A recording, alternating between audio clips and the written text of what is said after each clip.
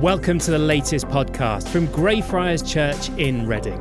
Our vision is to see Reading transformed by the love and power of Jesus. You can find out more on our website, greyfriars.org.uk. Enjoy. If you want to get to know someone these days, there are many ways of doing so. And I'm not just talking about the classic, take someone out for a coffee and just, small talk over a latte for a couple of hours. I'm talking like personality style tests and quizzes. You might ask somebody what their Myers-Briggs type is, if you know that one. You could ask them what their Enneagram number is, maybe. If that one, or you might just ask them if they're an introvert or an extrovert. There's all sorts of different things we can do to figure out who someone is. Well, I'm here this evening, everybody, to tell you that those quizzes are useless. Me, Alyssa Carey, I have cracked the code of human psychology. If you want to find out what kind of a person someone is, there's one question that you ask them. You have to give them a little bit of backstory first. So you might want to take someone to a coffee shop, sit them down, buy them a coffee, and then you look them in the eye and you say to them, so-and-so, imagine that we are in a zombie apocalypse. The world as we know it has ended. Half-dead, flesh-eating creatures are roaming the earth. And these are the kind of zombies that if they bite you, you become infected. The infection takes a little bit of time, but you eventually will turn into one. If you and me were traveling with a group of people and you had been bitten by a zombie, but no one else in the group knew, would you tell the rest of the group about your zombie bite, or would you keep it a secret until you couldn't? That, I think, is the key to finding out somebody. If you hear that question and you think to yourself, I wouldn't show anyone my zombie bite, I would keep it hidden, then, friends, there's prayer ministry available for you at the back of the church at the end. I don't trust people who... Oh, a little bit higher. Oh, there we go. I don't trust people who say that in a zombie apocalypse they would keep their bite hidden, just because it causes more problems than it solves in the long term. Eventually everyone's going to find out, and it's going to be a disaster when they do. And also, let's be real, it's just plain lying to everyone, isn't it? You're walking around as if everything is fine, as if everything is going well, but actually you're on death's door. You're a ticking time bomb. It's not a great feeling, is it, when somebody turns out to be something or someone that we didn't realize that they were, when their true selves eventually are revealed and this image that we have of them disappears in a heartbeat. If you think about it, I think one of the most significant things, one of the most significant insults you can hurl at someone is calling them a hypocrite. I think it's really, really hard to shake off because it's ultimately an exposure of truth, of showing someone for who they really are, to suggest they lack integrity, to suggest they're dishonest. But sometimes it's helpful when that happens because it exposes the truth. It shows us who we really are. And Paul is in that business this evening, in case you haven't realized. This evening, he's calling out the Jewish Christians in the Roman community for their hypocrisy and calling them to lives of integrity and obedience. These are people who know a lot about God. They are teaching other people in his ways, but ultimately, they're not practicing what they preach, because our knowledge of God is meaningless without our obedience to him.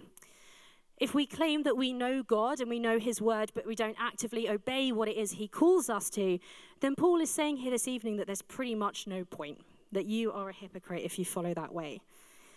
And so we're going to walk through the passage together. We're going to do a bit of theology. We're going to do a bit of Bible study together. And we're going to figure out what it is that God is saying to us this evening. But I think ultimately the Jewish community that Paul is writing to this evening have two main issues. They have a revelation of God. They know who he is, but they lack humility and they lack integrity. So the first thing we're going to think about is the fact, if you look at verses 17 to 20 for me, that the Jewish Christians have revelation without humility. It's really important at the start of our passage this evening that we realize a really key and important fact that sets the scene for us. And that is that this passage is not technically for us.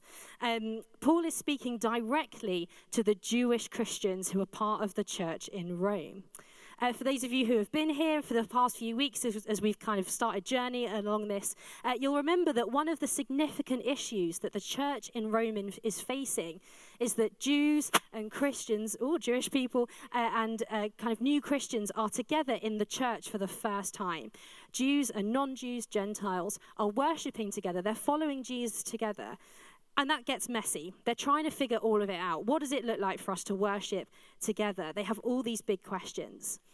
And in literally the first few words of of our passage this evening, Paul makes it clear to us who he is writing to, that this part of the letter is specifically for the Jewish members of the community. He writes, "Now you, if you call yourself a Jew." That's the first few words of our passage. He then goes on to list some things that they would have known about themselves and they would have known about God. We're going to do a little bit of theology now, everyone. Are you ready? Okay, only Chris is excited about that, and that's a problem. Who's ready to do some theology? Are you ready? Okay, like 3 more people. That's great. Now, the Jewish Christians, the Jewish believers, essentially believed that they had the monopoly on God. They were the ones throughout the history of the Bible that God had revealed himself to, his chosen people. And Revelation is one of the key themes that we see as we journey throughout the entirety of the Bible. I'm not just talking about the last book of the Bible, I'm talking about the whole thing. It's God showing his people who he is. Sometimes we see very specific revelations of God to his people. So God might reveal himself to one person at a specific point of time. But we also see moments where God reveals himself fully to a whole group of people. And the primary way this was done in the Old Testament is through the giving of the law. The law was how God showed his people who he was, how holy he was, and how they were to live lives that glorify and honor him in the way that they live. This is why both last week and this week there is so much emphasis on the law. It's so important to Jewish people even today. Many Jews will give their entire life to studying the law just to make sense of it.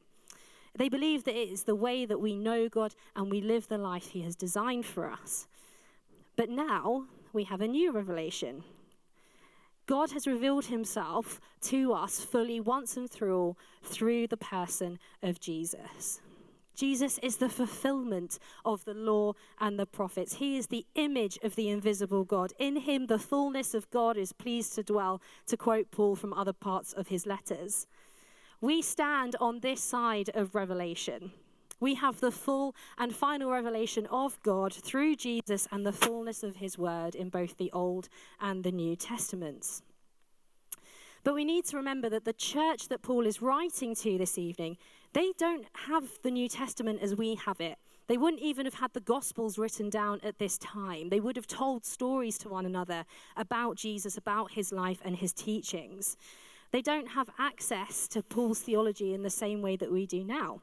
Yeah, they would have had the letter to Rome, that's what we're doing, but they wouldn't have had Galatians and Ephesians and all the other things that we have.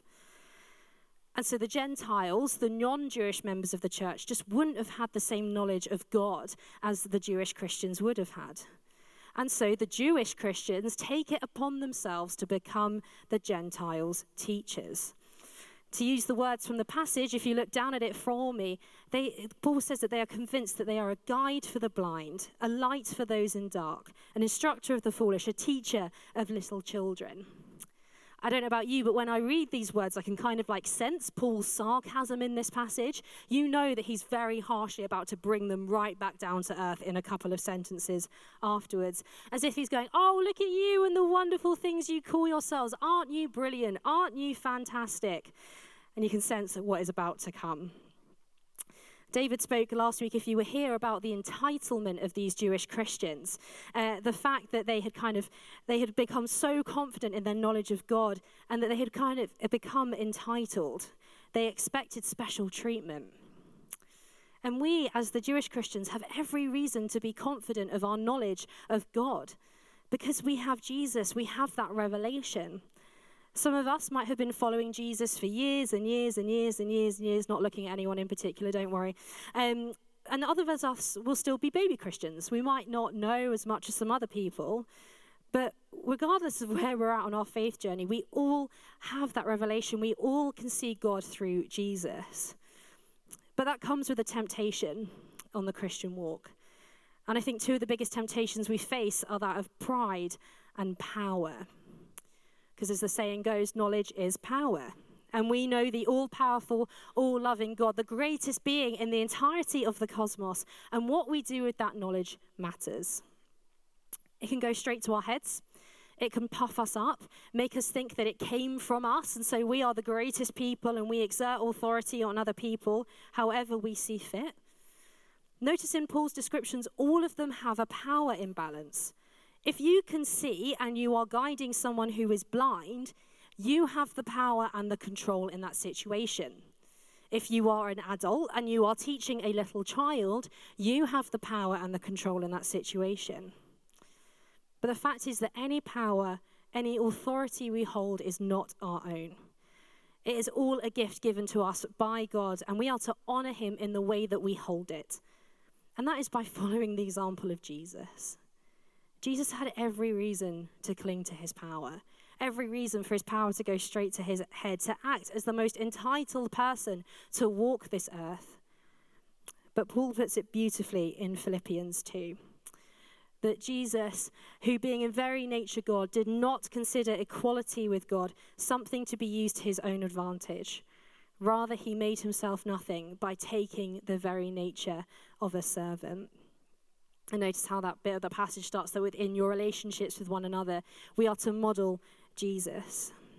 Jesus chose to use his power to lower himself, not to raise himself up. Jesus knew fully who he was. He knew fully who God was. He knew everything there is to know. And he chose to use his power to serve. Now, we are not Jesus. We might think that we don't hold power or authority. We don't think that we do. But there will be seeds of power and pride in us that we've got to be careful with. You might think you're immune to this, but we will all have this struggle. It might be that actively you look down on other members of our congregation. There are certain members of our congregation that you think, I would never sit or talk to them, because you've put yourself in power over them without realizing. You might hold a leadership position. You might be a small group leader or something and think you're God's gift to leadership and use your power in that way. Or you might even resent people you see in leadership because you're convinced that you could do a better job. My friends, there are no titles. There are no positions greater than that of Jesus himself. And he chose to deny all of that for our sake. Our main attitude as we walk through this life should be one of humility, knowing that we live and we serve for the greatest being in all of creation. And in comparison to him, we are but dust. But he loves us, he calls us his own, and gives us his power by his Spirit to live and work for his glory. But there's another layer to this whole pride and power issue, and that is what we see in the next couple of verses, in verses 21 to 25. And that is that the Jewish Christians have the revelation of the law, but they lack integrity. Paul calls them out for not practicing what they preach, for not teaching themselves. The Jewish Christians knew the law, and that was causing them to be puffed up, to be prideful, to think of themselves as better than those Gentile Christians who knew nothing, which is causing them to sin, to think that they're above the law, that they're not sinful, which they're not. Paul uses some pretty intense examples here. He accuses those of writing, if you haven't looked down at me, he accuses them of stealing, adultery, and idolatry. 3 quite intense things. Now, he's not saying here that the entirety of the Church of Rome is guilty of all of those things. If there were, something has gone horrifically wrong, and I think Paul probably would have gone in person just to tell them off. He's basically here just taking 3 of the worst sins you can find in the Jewish faith and saying to them, you think that you're better than the people that you're teaching? You're not. You are just as sinful. You are just as messed up. Look at verse 23 for me if you've still got the passage in front of you, if you haven't opened it up. He says it plainly. You who boast in the law, do you dishonor God by breaking the law? There are many names that we can get called that will affect us or hurt us. And as I've already said this evening, I think one of the most significant things we can get called is a hypocrite. Because it's something that sticks. Because it's an exposure of truth. You say one thing, you act another way. You live one way, but your actions are different.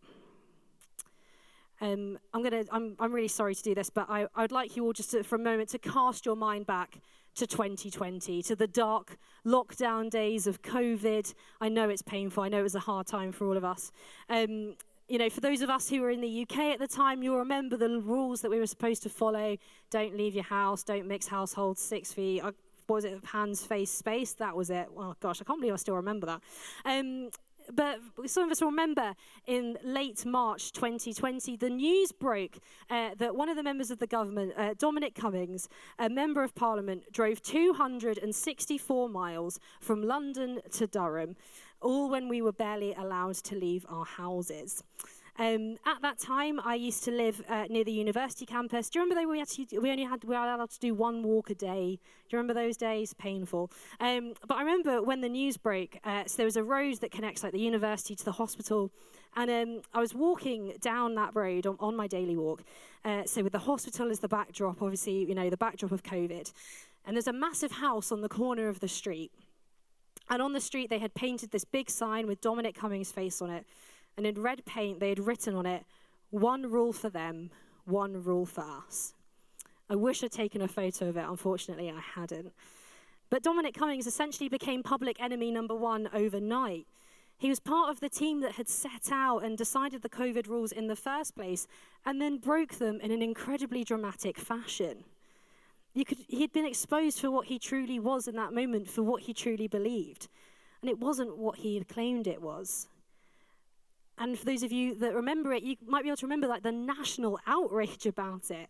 The verdict had been passed because there was no commitment to what he had set. There was a gap.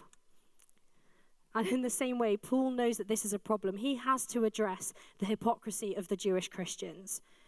Because as they knew everything, apparently, that there was to know about God, they knew it all, their heads were puffed up, but they weren't living it out. They weren't living the lives that their knowledge called them to live. Because ultimately their knowledge of God was meaningless without their obedience to him. Look at verse 23 for me. They are actively boasting in the law. They are boasting in the knowledge and in the power and authority that they have, but they are actively dishonoring God with their lack of obedience to what it was they were teaching. The law was for them to know God and to know how to live. But that's not what they were doing. And even before this, Jesus knew that this was a problem as well. If you put your finger in your Bible and you look at Matthew chapter 23, it's an entire chapter of the Gospels where Jesus is just calling out the religious leaders for their hypocrisy. There's this bit here up on the screen, but it says, for they do not practice what they preach. They tie up heavy, cumbersome loads and put them on other people's shoulders, but they themselves are not willing to lift a finger to move them. They place excessive burdens of obedience on others, but they aren't willing to carry them themselves.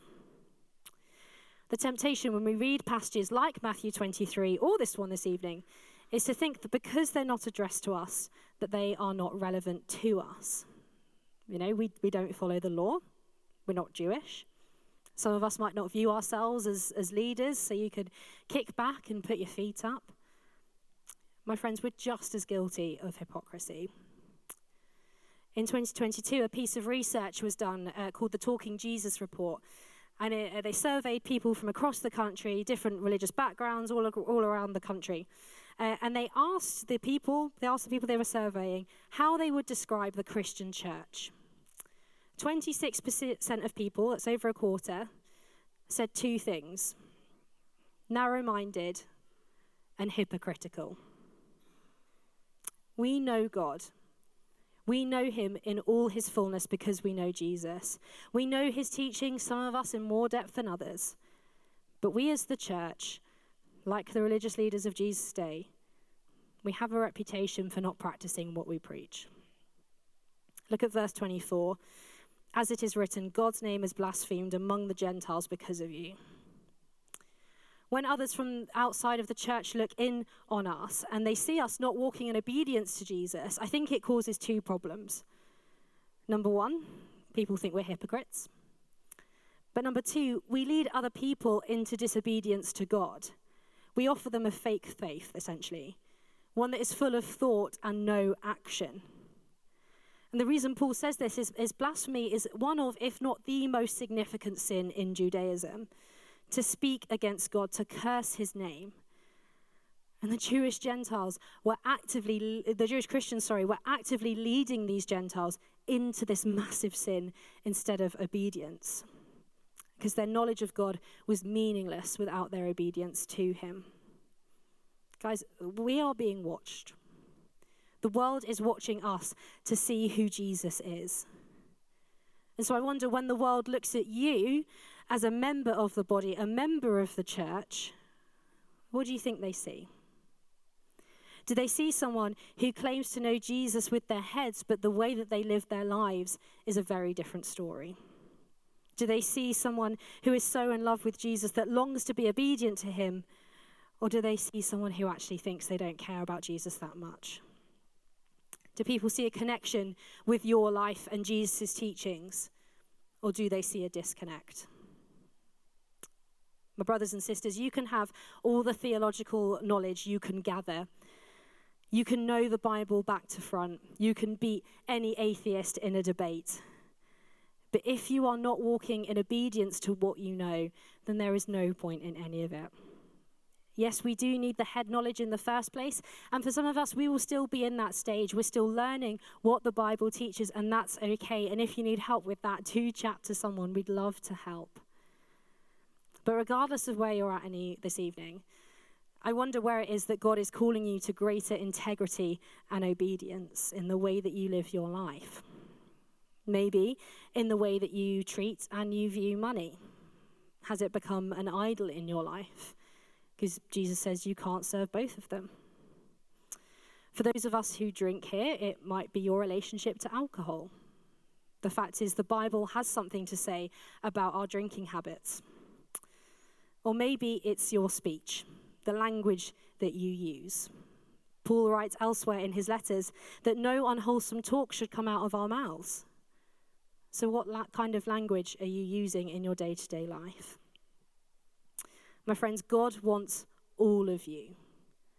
He wants your heads and your hearts. He wants you to walk in his ways, not because he is a tyrannical dictator who demands that we follow him with no other option, but it's because he is love. Because he is all-powerful, he is all-knowing. He knows how we should live. He knows how life in its fullness is meant to be. And he calls us into it. And if you're not sure if obedience is worth it or how you do it in the first place, my friends, again, it's the Sunday school answer, but look at Jesus, the perfect one, who walked in full and complete obedience to God until it led him even to death on a cross. But his obedience led to the greatest victory this world has and will ever see. Victory over death itself. Victory over our sin and our disobedience and our mess. Because in laying down our preferences and our sin to God, that's where we find life.